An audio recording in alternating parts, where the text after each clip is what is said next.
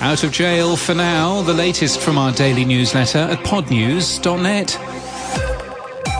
Today, my friend and client Adnan Syed walks free for the first time in 23 years. Erica Suter, attorney for Adnan Syed, who is now out of jail and in home detention, having had his murder conviction quashed by Baltimore Judge Melissa Finn after 23 years in prison. Now aged 41, Syed is not officially innocent. He faces a new trial into whether he was guilty of the death of his ex-girlfriend, Hae-Min Lee. A new episode of Undisclosed was released last week after the prosecutors asked for this new trial, host Rabia Chowdhury highlighting that Serial's reporting was unreliable. A new episode of Serial is due today. Spotify's video podcasting service is apparently being used to pirate movies. The company claims it takes IP infringement very seriously.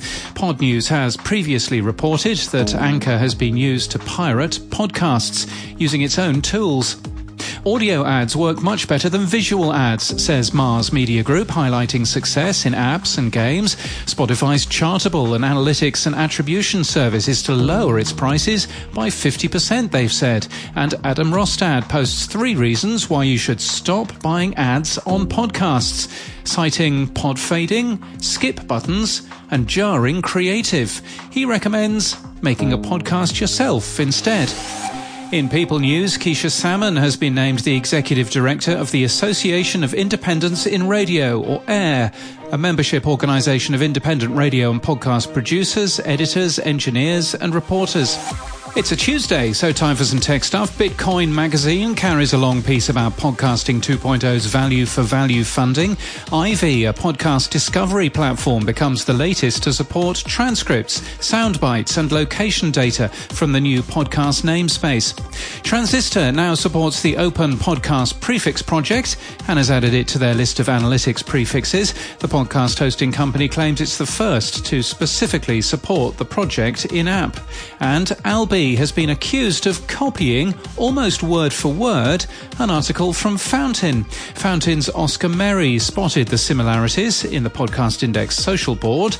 Albi's Michael Booman has taken the page down and claims he didn't do the required review.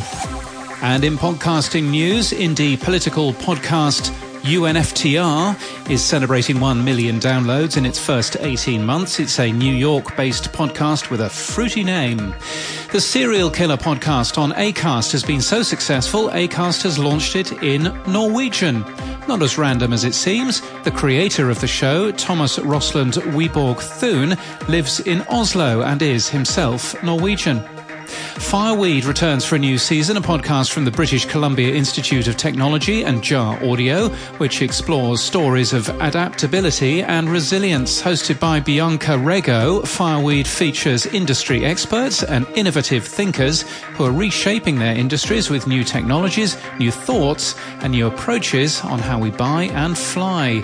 And from India, 3 Techies Banter is back for a second season, featuring 3 seasoned technologists from diverse backgrounds.